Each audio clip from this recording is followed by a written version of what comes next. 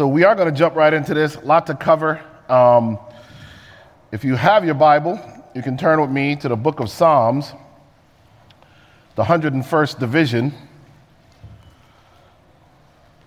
And I'm going to read the third verse as our scripture reading for this talk, for our message today. This is not a typical sermon. I call these sermonars. And so there's going to be a lot of content as we go through them. Psalms 101 and verse 3 says this: I will set no wicked thing before mine eyes. I hate the work of them that turn aside. It shall not cleave to me. Our message this Sabbath is entitled Overexposed, the corrupting of a society. Let us pray. Father God, we thank you for this opportunity to study your word. I thank you, Father, for your goodness and for your grace. Once again, Lord, I just ask that you make me a nail upon the wall, a rusty, sorry nail, Lord. But upon that nail, Lord, I ask that you hang a portrait of Jesus Christ. Let Eric Walsh not be seen or heard. Instead, Father, let us hear a word from the throne room of grace. This is our prayer in Jesus' precious and holy name. Amen. All right, we're going to jump to the book of Matthew. Matthew chapter 14, and we're going to set this the information up today with this Bible story. Most intriguing of some of the New Testament stories are found in Matthew 14, and I'm going to augment that with a little bit from Mark chapter 6. Matthew 14 and verse 1 says this: At that time Herod the Tetrarch heard of the fame of Jesus, and said unto his servants, This is John the Baptist. He is risen from the dead, and therefore mighty works do show forth themselves in him. When Herod heard about Jesus, he began to shake in his boots. He had wrongfully killed the Lord and the Lord's servant, John, and he was so afraid of retribution. In order to really make this plain to the readers, the gospel writers begin to explain the death of John. And there is a prophetic lesson for these last days as you follow this story. Verse 3 says this: For Herod had laid hold on John and bound him and put him in prison for Herodias' sake, his brother Philip's wife. Mark will give you more detail on that in a second. But let's keep going with Matthew. Verse 4 says, For John said unto him, It is not lawful for thee to have her. And when he would have put him to death, he feared the multitude because they counted him as a prophet. He called sexual sin by its right name. And the consequence of doing so was a death sentence. I want you to understand, because I'm doing a series at home on last day events, and some of the feedback we've gotten, some folk have come after me to say, you Adventists are crazy to believe in a Sunday law, and that a Sunday law could transpire to the extent you say it could. But what the Bible and history both teach is that when you follow God's way, when you stand on principle, man will come after you. In this case, Herod is ready to kill. And it really was, as we'll see, his wife who wanted John the Baptist dead. Verse 6 says this: But when Herod's birthday was kept, the daughter of Herodias danced before them and pleased Herod, wherein he promised with an oath to give her whatsoever she would ask. It was the entertainment of the night. It was the visual, musical, and intoxicating entertainment of the night that got Herod to the point he gets to. I want to submit to you that Satan will use this same birthday party strategy in the last days to deceive God's people out of following what is right. Verse 7, whereupon he promised with an oath to give her whatsoever she would ask. Verse 8 says, And she, being before instructed of her mother, said, Give me here John Baptist's head on a charger. I mean, they didn't even just want the man dead. She wanted to make sure he was humiliated. To have to be beheaded was a most ignoble way to die. Verse 9, And the king was sorry, nevertheless, for the oath's sake, and them which sat with him at meat, he commanded it to be given her. You see what happens? He goes beyond where he wanted to go, and he's sorry, but he's already given his word, and so they do it. And in verse 10, the scripture says, and he sent and beheaded John in the prison, and his head was brought in a charger and given to the damsel. Can you imagine this young girl, beautiful girl, her wishes for a man's head on a platter? Can you imagine when they actually literally bring this head out and give it to her? She's traumatized. And now she has to take this and she brings it to her mother, who probably gleefully accepts it because she does not want any reminder of her sin. She thinks by annihilating John the Baptist that her guilt and sin will be washed away. For the last day church, the commandment-keeping people of God, this will be the sentiment of the world against us. Verse 12, and his disciples came and took up the body and buried it and went and told Jesus. Now, I want just to add some color to this. I want to add a little bit here, and then we're going to get into the heavier part of this message. Mark 6:19 says this, therefore Herodias had a quarrel against him. So this is just explaining why Herodias was really the one to blame here, and would have killed him, but she could not. She couldn't do it because the people thought he was a prophet, and her husband feared John. Verse 20 tells us that, and for Herod feared John, knowing that he was, look at how he describes John the Baptist. Look at how his murderer describes John the Baptist. Knowing that he was a just man and a holy, and observed him, and when he heard him, he did many things and heard him gladly. Herod's relation, some people say, well, the Bible contradicts itself. No, it doesn't. It shows the evolution of the relationship between John the Baptist and Herod when Herod had him in a dungeon underneath the palace. Herod would go and visit John the Baptist, listen to his words, and as he got to know John the Baptist, he was moved by the Holy Spirit, and Herod, similar to Nebuchadnezzar, but may not have gone all the way, was moved by the Holy Ghost to understand the truth of the gospel.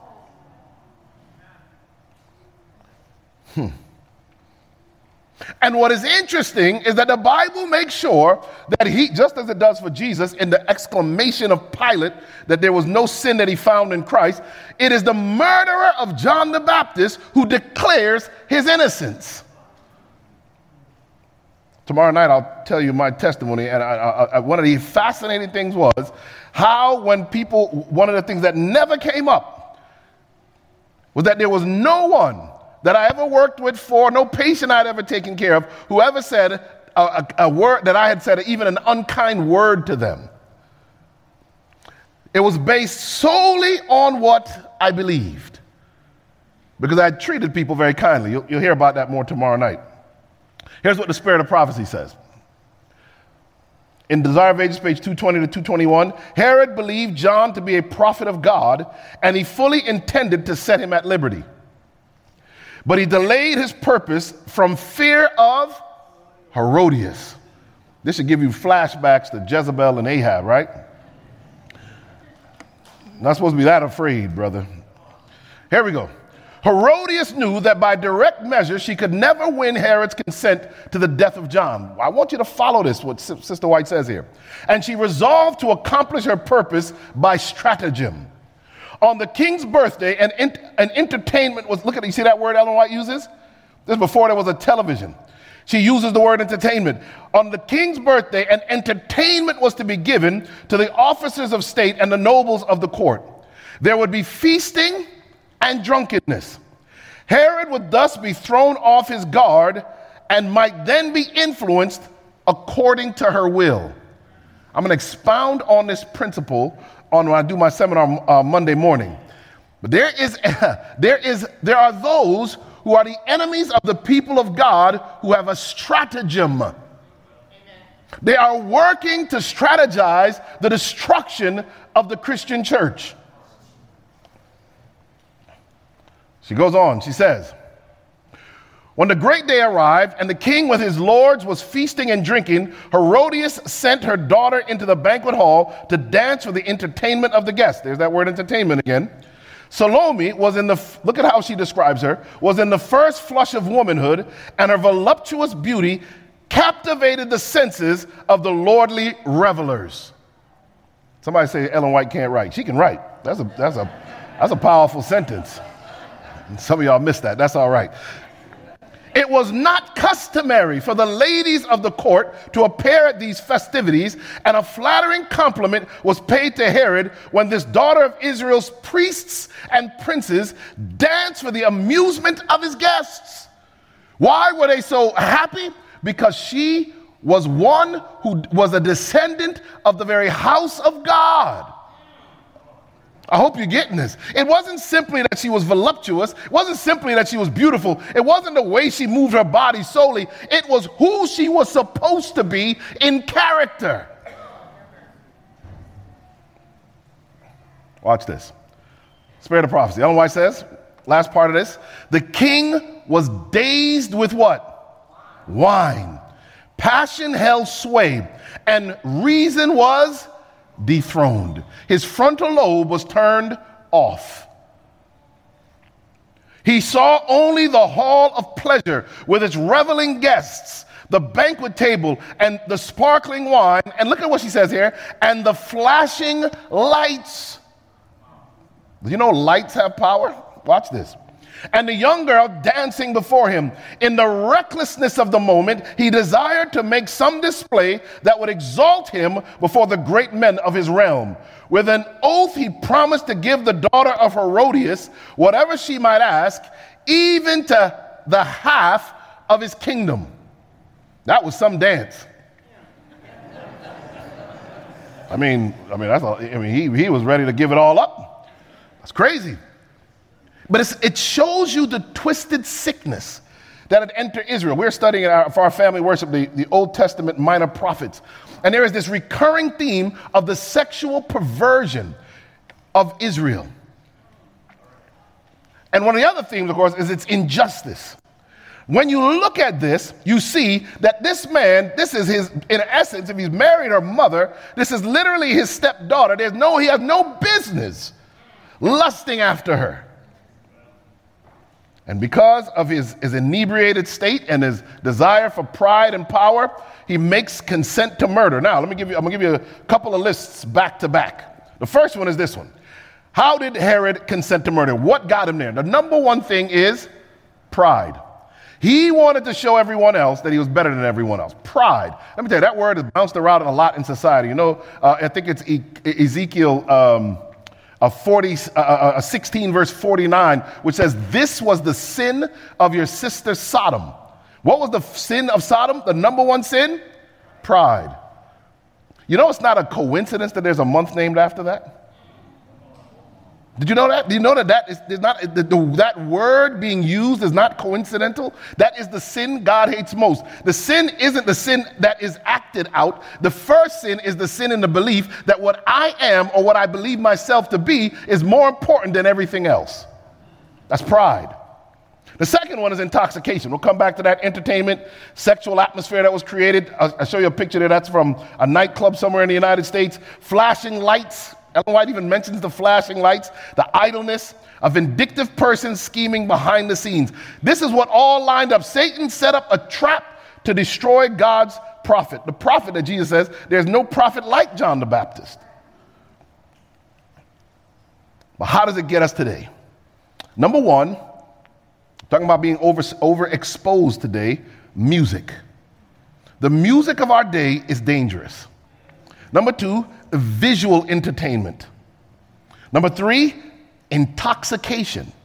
There are a lot of ways to get intoxicated. And number four, an overly sexualized society. Now, let me show you prophetically how the devil has turned the world into a birthday party like Herod had. Watch this. Revelation 12 and verse 7. The Bible says, and there was war in heaven. Michael and his angels fought against the dragon, and the dragon fought and his angels, and prevailed not. Neither was their place found any more in heaven. And the great dragon was cast out, that old serpent called the devil and Satan, which deceives the whole world. He was cast out into the earth, and his angels were cast out with him. How much of the world did he deceive? The Bible says the whole world. Verse 10.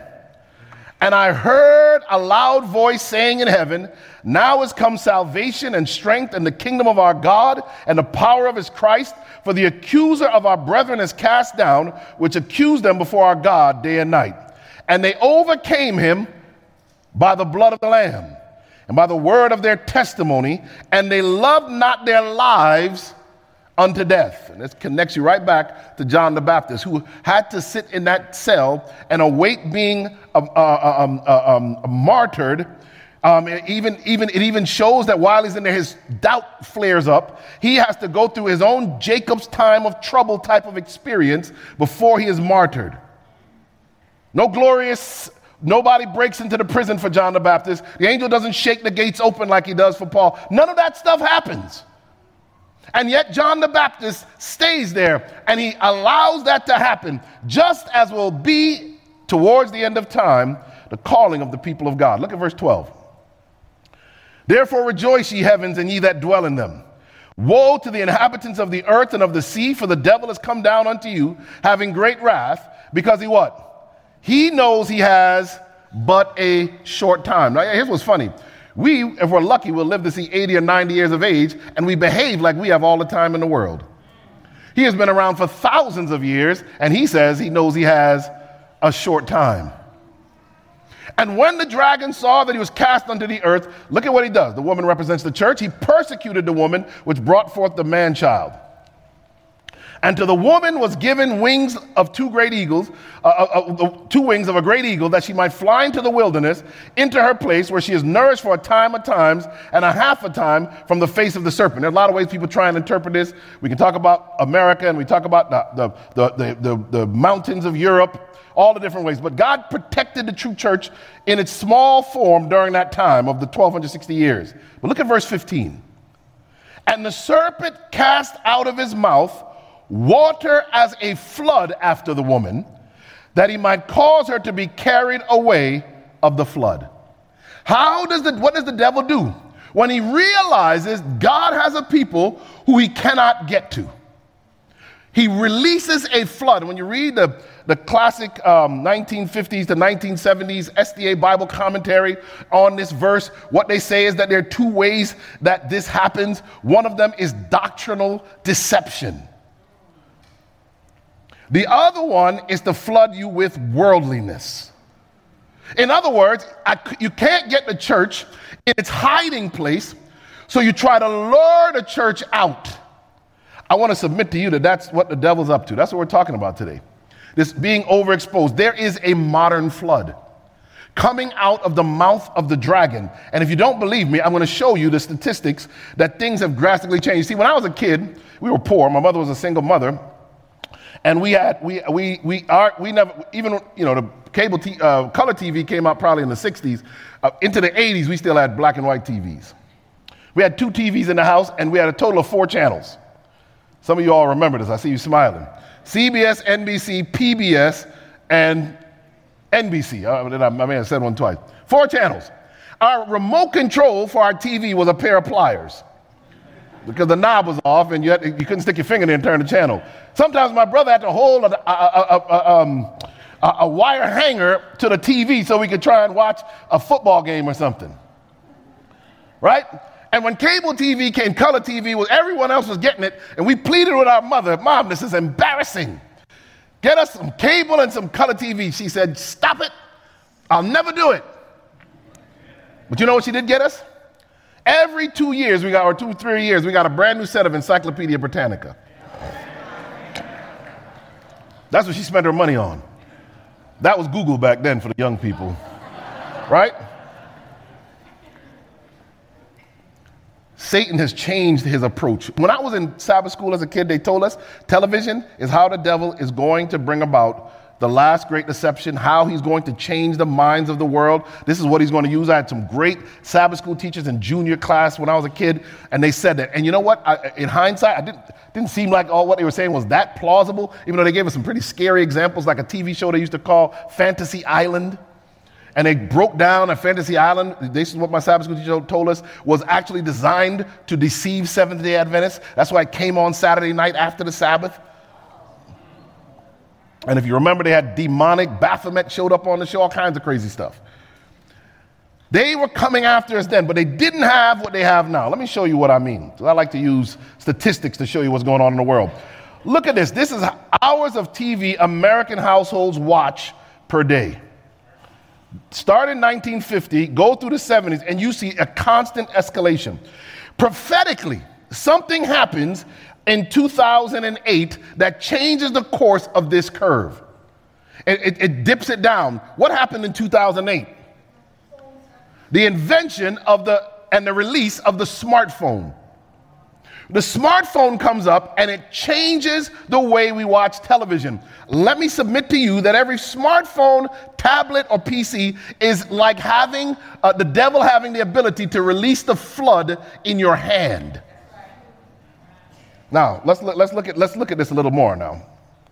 So when you look at this one, this is estimated number of scripted original television series. So this doesn't include reality TV, which is actually not reality at all. Just somebody ought to say amen.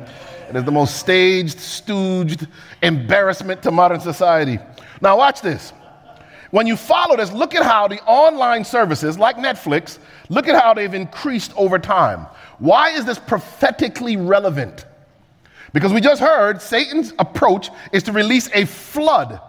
By doing this, it is far more difficult to regulate what comes out on television. It changes everything because you don't need cable. Your child literally does not even need you to have a TV in the house if they have a smartphone. This has changed everything. And you can see the overall viewership when you add in these streaming services continues to go up. You see that 2008 dip no longer exists. Now, what else happens? The average daily media consumption per person worldwide, you can see that when you look at the blue is the internet, the red is television. Now, so let's step away. The other two slides showed you America. This is the globe. I travel to countries that are less developed than the United States, and the one amazing thing I see is everyone still has a smartphone. You see how the flood happens? You see how when Satan comes as an angel of light and wants to fulfill the prophecy that every eye will behold him? You see how it can happen now? All you'd have to do is stream it out on live stream it on Insta or on TikTok or something. Everybody'd see it all at the same time. But this is dangerous.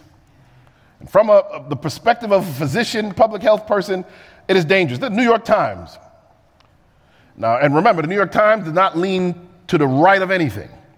But this is what they say. You are what you watch, the social effects of television. There's new evidence that viewing habits, look at what the New York Times says. Viewing habits can affect your thinking, political preferences, and look at the last one is the most frightening, even your cognitive ability. I hope you're getting this. We are learning that, and we've known this since the 70s, the studies have been out since the 70s, maybe even back as far as the 60s, television watching dumbs you down. It takes away critical thinking skills. Now, why is that relevant? I'm going to show you in a second, but let me give you one more study, just to show you one more thing that came out. This one, too much TV may be bad for your long-term brain health. Look at the quote here. People who watch large amounts of TV in midlife experience greater cognitive declines in their senior years. The impact of television, we often worry about how it affects children. We now know that if you become a couch potato at 40, it will increase your chance of dementia at 65. And we are overexposed, but it's not just the visual media. One of the most frightening aspects is music. Now, I'm going to start with just giving you a Bible story to make the point of the power of music and the fact that all of our worries about physical and mental health are secondary to spiritual. Look at this, just 3 verses out of 1 Samuel 16. Verse 14. But the Spirit of the Lord departed from Saul, and an evil spirit from the Lord troubled him. Some people can't get this. They're like, well, why would God have an evil spirit? That's the devil. Remember where the devil would go in the book of Job? He'd go into the presence of the Lord. When he went out from the Lord, he went out from the Lord. It's the devil. The devil troubled Saul. Verse 15, and Saul's servant said unto him, behold now, an evil spirit from God troubleth thee. Now look at how they solved this problem. Verse 23, and it came to pass, when the evil spirit from God was upon Saul, look at how they fixed this, that David took his harp and played with his hand. So Saul was refreshed and was well, and the evil spirit did what? Departed from him. Now I want you to get this, church. If you can play an evil spirit out of someone with music, does it not make sense that you could actually play an evil spirit into someone with music? You see, music is different. It bypasses the frontal lobe of the brain. We're going to talk about that more in a second. It goes into the limbic system, the pleasure part of the brain. It can actually change your emotion and mood in a moment. It can indoctrinate you because you don't use the frontal lobe to analyze what's coming in. Music allows the enemy to plant ideas and thoughts deep in your brain. Your ability to learn is 5 times better when music is being played. Did you know that? That's why you learn out your ABCs to a song. That's why what music is played in church matters. Satan, and if you go back to the second, I'm going to get off a little bit here, but if you go back to the Second Vatican Council and read the books, I bought it, I read it. One of the things that they tried to do was the encouragement that Christian churches would move away from the hymns to more modern forms of music. I call them 7-11 songs.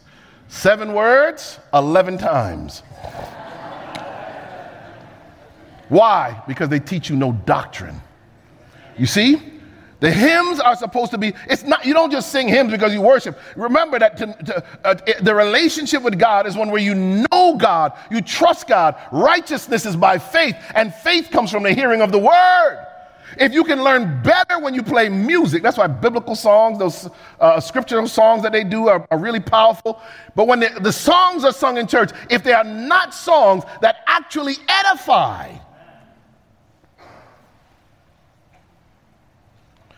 all right, and this is all that we call entertainment. So let's look at a definition of entertainment here. This is from Ann Bogart, who is a professor at Columbia University. She teaches how to direct plays, and she's in a company called Citi, I think it's pronounced. But here's what she says. The etymology of the word entertainment is instructive. Enter from the Latin means inside. Tain is to grasp, to hold, look at this, to possess, occupy, or control.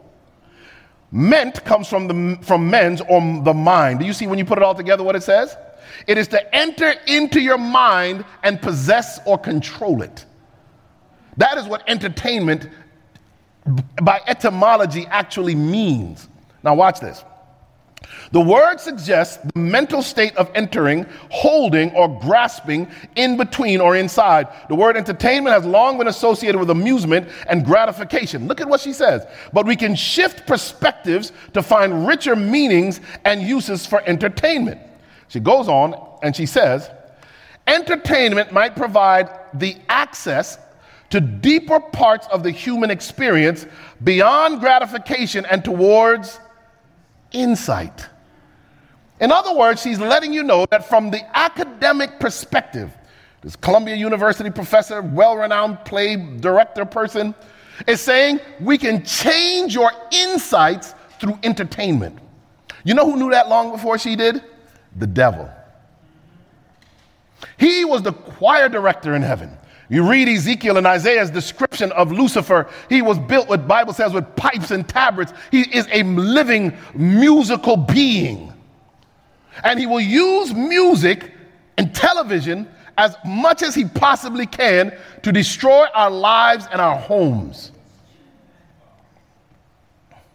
Look it. I mean, and the science backs it up. That's what I think what's probably most powerful. That's Ann Bogart's. The rest of it, I don't know if I clicked before.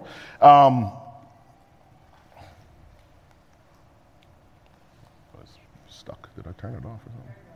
Oh, okay. It's not just a movie. How television shapes our brains. Watch this. Television puts us into a hypnotic state. What does that mean for us? Did you get that? When you watch television, I'll show it to you here. But when you watch television, movies and television put us into a hypnotic state. Within seconds of turning on the television, our brain waves lower to an alpha state. And sometimes I give the talks on the different levels of the brain wave stages, but just know that that's the hypnotic state, where you're awake, but you're not able to defend critically what you're viewing or hearing. which is where we are most impressionable. And remember, these are not Christians writing this. This is not the spirit of prophecy. This is a secular scientist telling us this. The information we see or hear on the television, whether it's the news or a fiction film, works on our subconscious mind. What does that mean? What we believe, how we perceive the world and ourselves, our values and aspirations, all this can be reconfigured by what we watch on the television. It goes on to say in this article, now scientists know that these changes occur on a neurological level. Watching TV can change how much we use certain brain areas and how these brain regions develop, especially for children. For example, watching more TV can increase the size of the visual cortex and the sensoromotor cortices. However, it can also negatively impact, look at this, the frontopolar regions of the brain, which is associated with what?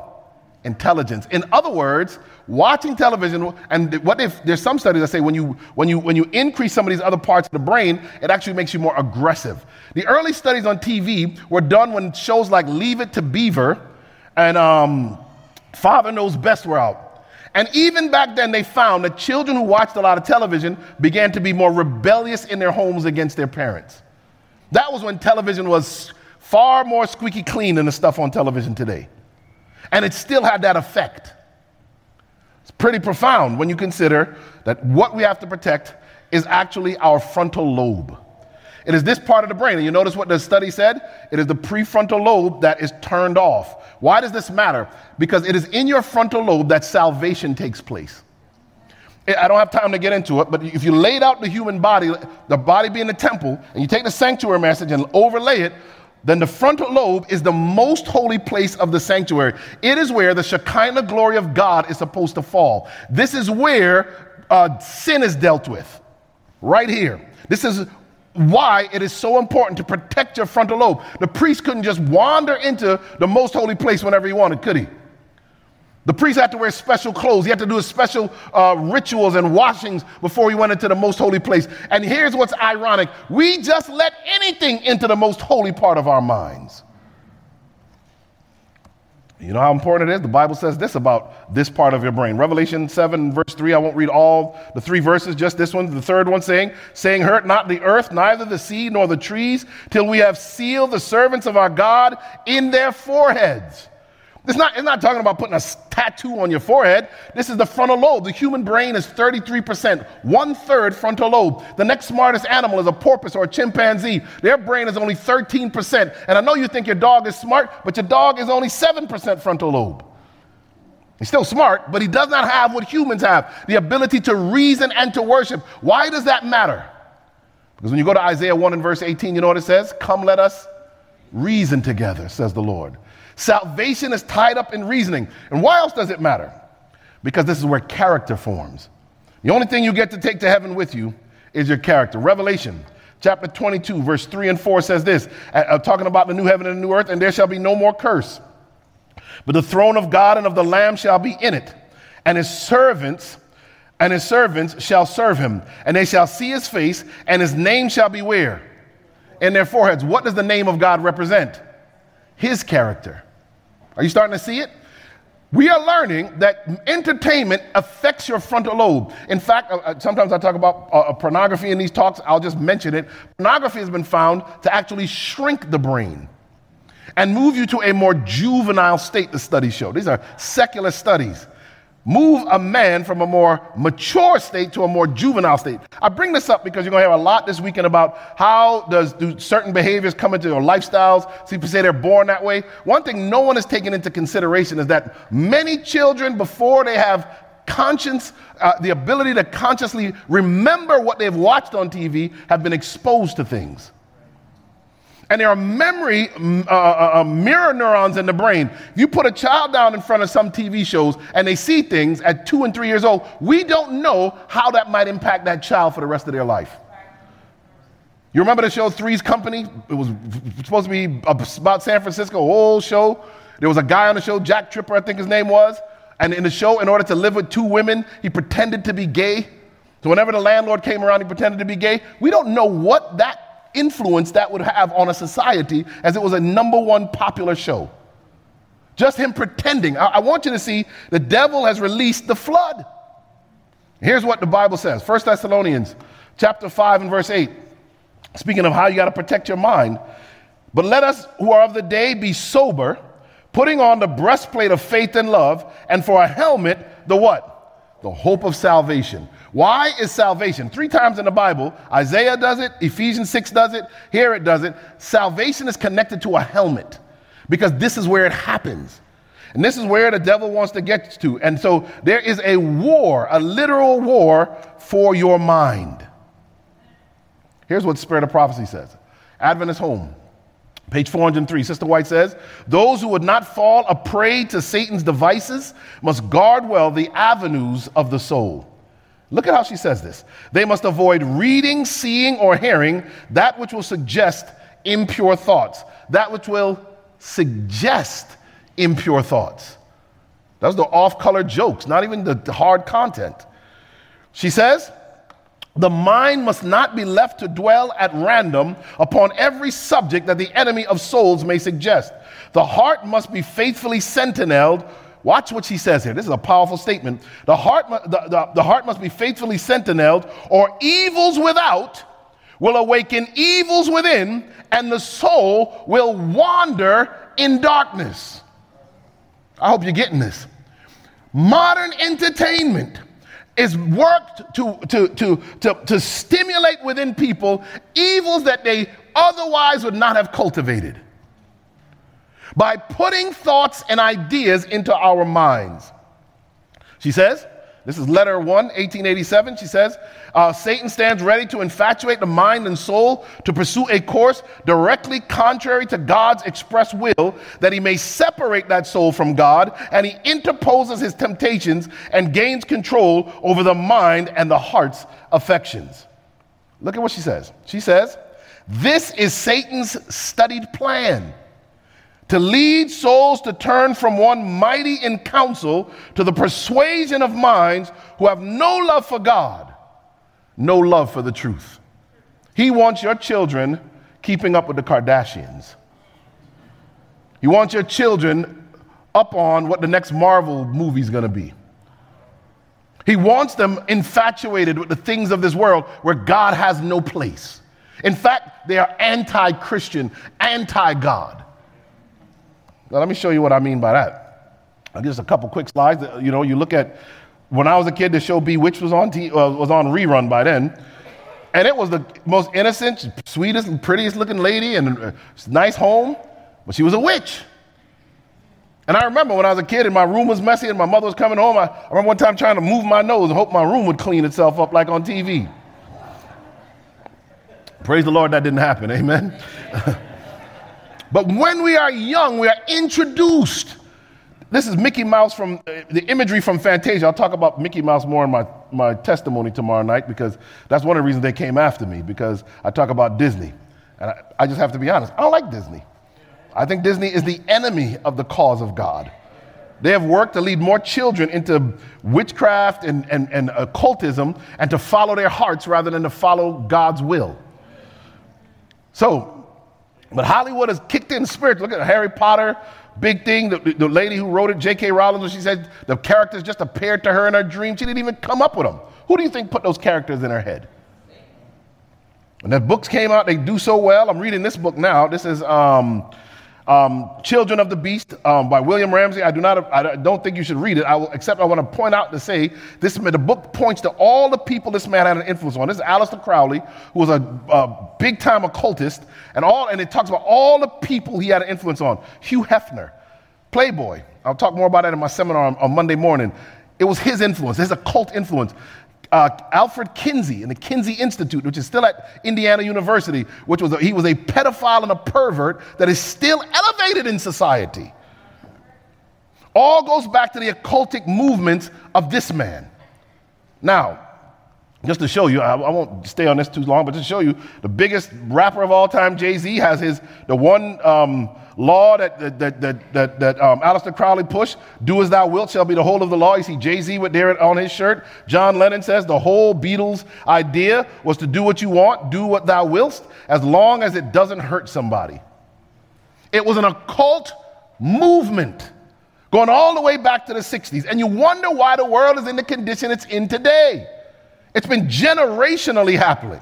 Look at this. This is from Discover Music. The devil has all the best tunes, how musicians discovered their dark side.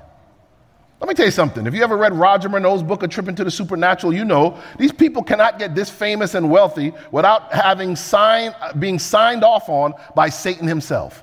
Some of the young people may know of an artist called Doja Cat. Somebody sent me some stuff from this woman dressed up like a demon, doing all kind of demonic stuff. It is very open and blatant now. It is a flood. In fact, this article blew my mind. This is from Scientific American. Once again, not a Christian journal. The Power of Music, Mind Control by Rhythmic Sound. This is Scientific American. This is what people would run people out of church for when they come into church and talk about having to be careful about what music we play and what we listen to in church. This is from the article. This region of the brain processes the earliest steps in vision, the circuits that detect visual input.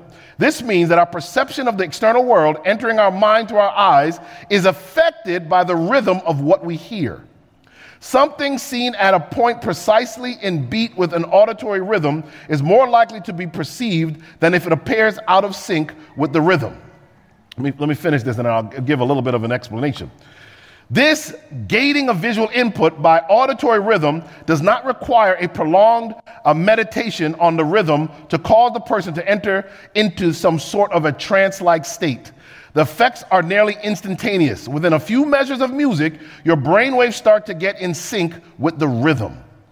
Why is this dangerous? Because there's been a battle in the church over drums. I won't get into that too heavy, except to say, when you syncopate the rhythm, the science now says you can put people into a trance-like state.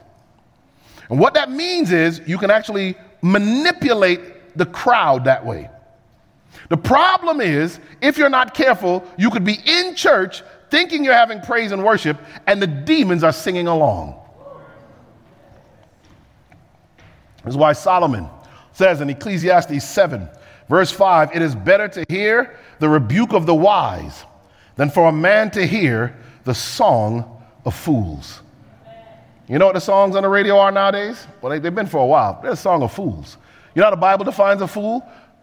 The Bible says, the fool says in his heart that there is no God. We have godless people, actually occultist people, making the music our children are bobbing their heads to, going to sleep with those headphones in their ears, being inundated by the flood the enemy put out in Revelation chapter 12. Being brainwashed. And then we say, what? I don't understand what happened to this kid. We raised him in church. But if all week that child is listening to this music, being inundated by the spirits of the enemy, all week playing with the spirits that have infestated this music, and then when it's time to come to church, they have no desire to be in the house of God. Why? Because the spirits they're familiar with are not present here. This is where the Holy Spirit dwells. And that's why this idea, when I was a youth pastor on the West Coast, they would always want to bring in Christian rap and Christian rock and all this stuff. I don't understand that. It was basically just a way to hold them in that kind of music until they went back to the real stuff. And what has it done? Well, let's see. What has been the impact of all of this entertainment? Well, one of the things, the United States witch population has seen an astronomical rise. One study I read that the fastest growing religion among teenagers and young adults in America is Wicca and witchcraft. I was in one of my clinics that I run, and I ran into a woman. I'd been in that clinic before, and they had a spell over the coffee maker that if you spin your coffee so many times and say something, something, something, you'll have a good day at work. I almost went home and got my anointing oil and slobbered it all over the clinic. And I found out who's doing it. She had a pentagram thing on her neck, and I said, look at that. Nowadays, they are in many ways more proud of what they believe than we are. Amen. There's a meteoric rise. I was in London, and one of the pastors, I was speaking for the union office. I did like morning devotion for the pastors, and one of the pastors pulled me aside and said, in London, he said, we've found that for every Christian pastor in London, England, there are 30 witches. And they said every night, Friday night and Saturday night, the witches pray all night for the destruction of the Christian churches. I said, mercy, because you can't get some of us to pray for more than 5 minutes. This is what USA Today says. We are in the middle of a witch moment. Hip witchcraft is on the rise in the United States. You know what the prophecy we always believed is? That there would be 3 unclean spirits like frogs that come out of the mouth of the dragon, out of the mouth of the false prophet, and out of the mouth of the beast. That one of those 3 unclean spirits would be spiritualism. I am learning spiritualism is literally the glue, the end time glue, and entertainment is using it. And this sexual revolution that we're in now is really a rebaked form of spiritualism of old.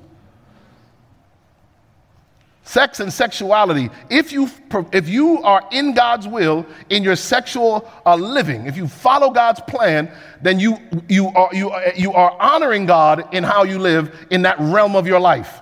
If you go outside of that, you dishonor God, which means you are no longer worshiping God with that part of your life. That means you are worshiping the enemy. That's why these conferences are so important. Ephesians 5 says this. Verse 10, proving what is acceptable unto the Lord. Look at what we are admonished by the Apostle Paul to do. He says, and have no fellowship with the unfruitful works of darkness, but rather what? Reprove them. Because there's a lot of churches that'll say, we shouldn't really mention this stuff. Don't talk about it. Somebody's got to reprove it. Somebody's got to say a simple, clean, thus saith the Lord in love. Because there's a lot of reasons not to get involved with this stuff. The world is being overexposed. David says, listen, Psalm 101:3, I read it earlier, I will set no wicked thing before mine eyes. I hate the work of them that turn aside. It shall not cleave to me. Is the entertainment sticking to you? Is it cleaving to you? Is it becoming a part of you? David says, I won't do it. Look at this. To show you the impact, this is from Pediatrics. This is the American Journal of Pediatrics, #1 children's medical journal in the world, not Christian at all. Listen what they say. Watching sex on television predicts adolescent initiation of sexual behavior. Why is the world so twisted when it comes to sex? This is the conclusion. So much I could have gotten from this article, but this is the conclusion at the end of the summary of the article at the beginning. Watching sex on TV predicts and may hasten, you see the word that they use? Hasten adolescent sexual initiation, reducing the amount of sexual content in entertainment programming, reducing adolescent exposure to this content, or increasing references to and depictions of possible negative consequences of sexual activity could appreciably delay the initiation of coital and non-coital activities. This is the American Journal of Pediatrics saying, you know what, Hollywood? Slow down. It's too much. When you put this stuff in TV and in the music, it changes the way children live and behave. Now, so when you go back, as you're going to listen to all this weekend, you listen to this conference, you're going to listen to our testimonies, you're going to hear, especially when a lot of folk will say, I don't know how people got this way. Let me tell you something. We have only begun to chip the surface of the influence that media has on the developing mind of a child to influence them to believe things about themselves, things about sex and sexuality. And that's not me. That's the American Journal of Pediatrics. But it's not just TV, it's music. Music's influence on risky sexual behaviors, examining the cultivation theory. So now they're saying they have this belief that the music cultivates this. So when you hear these songs talking about all this heavy sexual material and children listen to it, they're saying they're being cultivated. Look at this. Again, secular people saying this. Of particular interest in the current study were the association between sexual content in music lyrics and videos and the dating and sexual behaviors of participants. Because participants in the current study reported listening to a variety of music rather than specific music genres, total exposure to sexual content across music lyrics and videos were used in analysis. So this is not just hip hop, not just pop music. This is all music. Secular music. Results indicated that sexual content via music lyrics and videos partially explained participants' age at their first sexual encounter, number of sexual partners in the past 12 months, rate of changing sexual partners, and condom use. That crazy? They can predict it by what they listen to and the music videos they watch. Support for sexual content exposure in music as a moderator between participant race, ethnicity, and risky sexual behaviors were found for participants' age at first sexual intercourse. And it was worse, actually, for African-American children. They said maybe because they listen to more music, maybe the stuff in the music is harder. They don't know. But what I want you to get from this is they're showing you that there's a cultivation theory. Then when you listen to, you know what the spirit of prophecy says? By beholding, we become changed. They say these findings support that of previous research in that exposure to music containing sexual content is associated with engagement in risky sexual behaviors. I hope you all are seeing this. Because when I was a kid, you know what we'd say at AY when they told us not to listen to music? We just listen to it. It doesn't affect us. That's a lie. Spirit of prophecy had already told us it would. The Bible already told us it would. Now the secular science says, nope, actually, you can't avoid it. It affects you. It affects the way you live. It affects the way you live. Now, here's the New York Post. Not everybody likes the New York Post, but I have to agree with this article that they put out. China is hurting our kids with TikTok, but protecting its own with Douyin. This is an article in the New York Post. And I want you to see this because I didn't touch on social media much, but I want to show you that it is probably the most dangerous form of media we have now. While TikTok has become the most popular app in the rest of the world, a domestic version called Douyin is available to Chinese consumers. The apps are nearly identical, but with one critical difference. I want you to see the difference.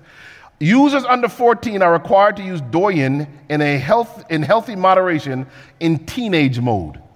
There's no teenage mode on the American version of TikTok, just to let you know. So look at what it says. This is what the article says. Young, impressionable users are limited to 40 minutes a day between 6 a.m. and 10 p.m. They can't just do it all night to ensure they get adequate sleep. Endless zombie-like scrolling is interrupted by a mandatory 5-second delays. They are also only shown specially selected inspiring content. You see that? Have you seen the stuff on our TikTok? It is embarrassing and oftentimes even dangerous and deadly. The algorithm is vastly different, promoting science, educational, and historical content in China while making our citizens watch stupid dance videos with the main goal of making us imbeciles. That's from a former Air Force and Space. And she says, while American youth are performing hypersexualized dances and engaging in absurd viral trends like the deadly NyQuil chicken challenge, their Chinese counterparts are treated to a curated stream of videos promoting patriotism, social cohesion, and personal aspirations. You think the devil isn't going to use this stuff? Is it working? Well, it absolutely is. Here, this is sexually transmitted infection disease rates in the United States. Look at this. Look at it, chlamydia has gone up. Look at how gonorrhea has gone up. We can't even treat gonorrhea the way we used to. This thing is affecting us. One of the things, I'll talk about Monday morning, of the sexual revolution is that they want you to believe there's no consequences to doing what you want. But the study, the science, what we're seeing is even during a pandemic, when everybody's supposed to be social distancing, guess what happened? The sexually transmitted disease rates went up faster.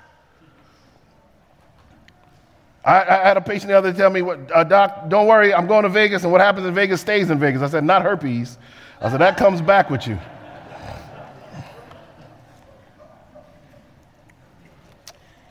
One of the biggest things that the entertainment industry is doing really is promoting the wine, the alcohol, the intoxication.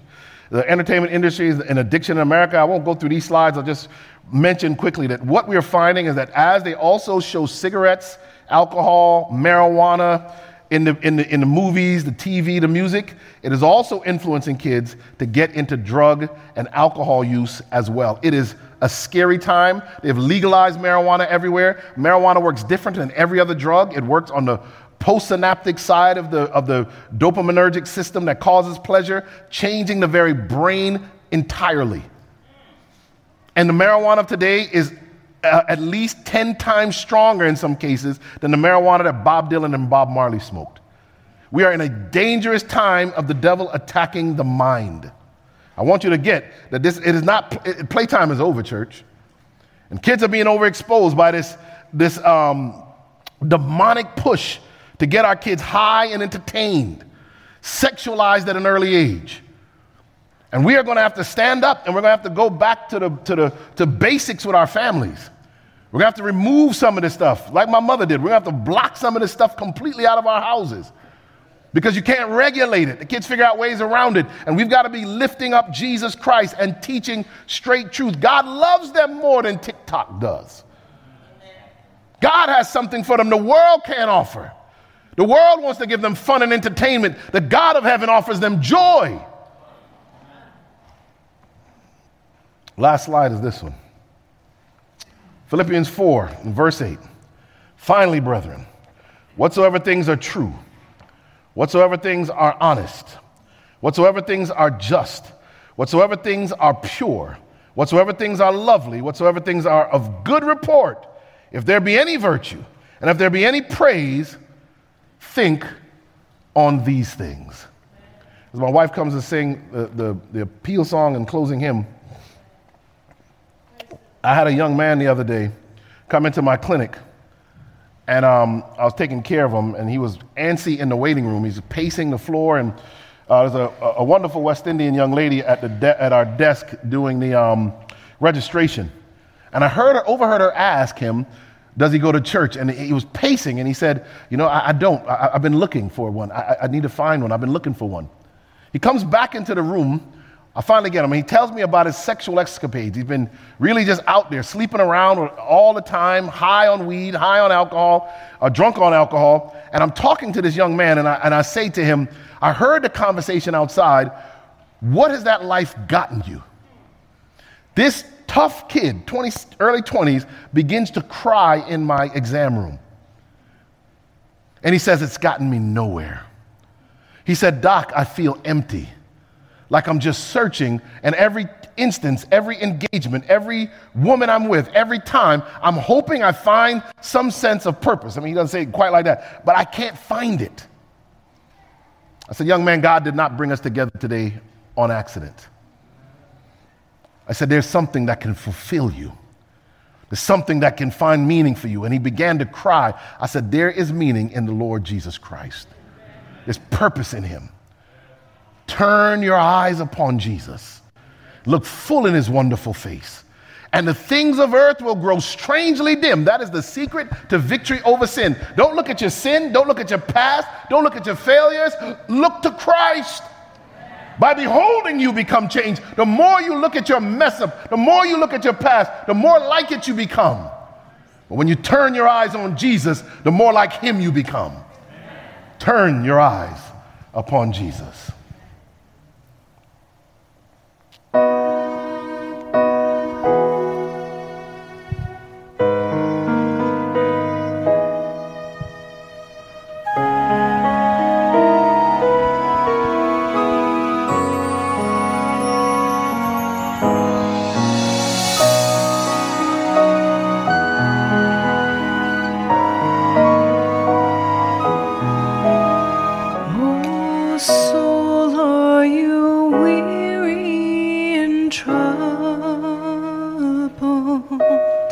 No light in the darkness you see.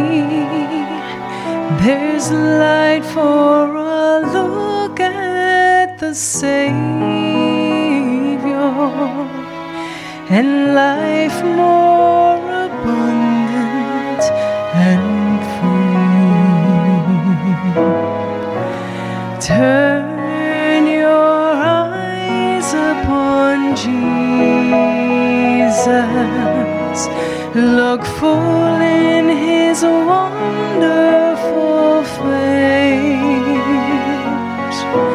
and the things of earth will grow strangely dim in the light of his glory and grace.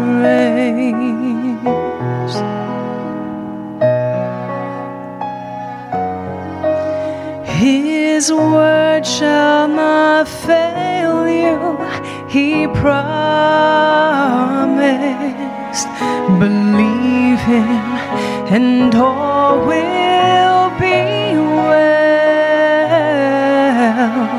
Then go to a world that is dying, his perfect salvation to tell. Turn your eyes upon Jesus.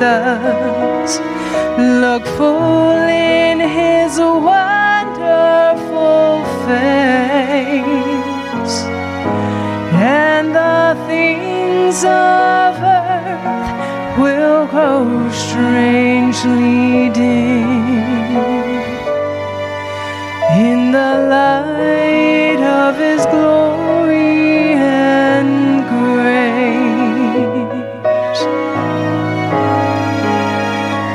Let us turn our eyes upon Jesus, look full in His wonderful face, and the things of earth will grow strangely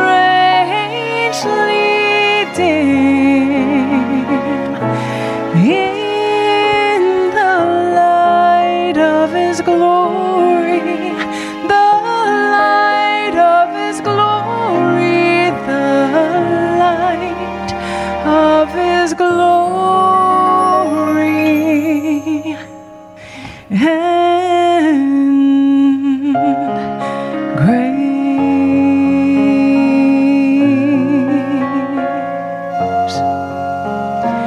Turn your eyes upon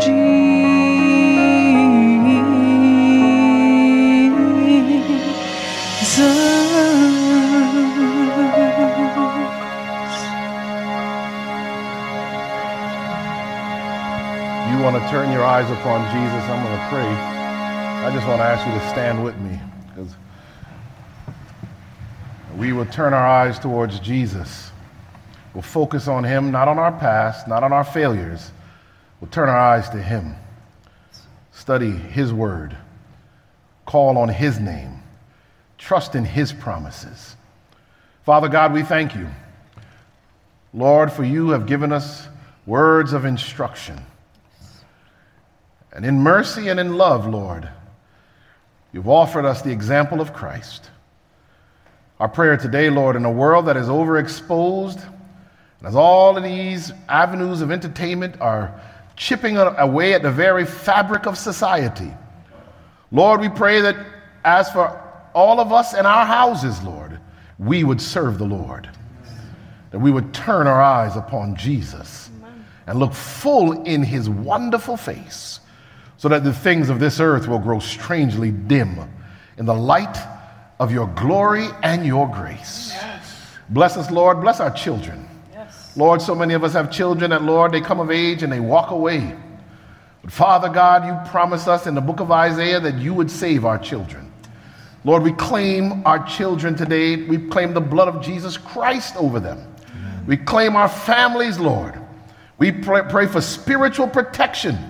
And that, Father God, we would be in that number, as now time is ticking down to the close of probation. Lord, let us stand in our lot, following Jesus Christ, whithersoever He leads, as we head to the end of time. This is our prayer in Jesus' precious and holy name. Let the church say amen. Amen. Amen. Amen. This media was brought to you by Audioverse, a website dedicated to spreading God's Word through free sermon audio and much more.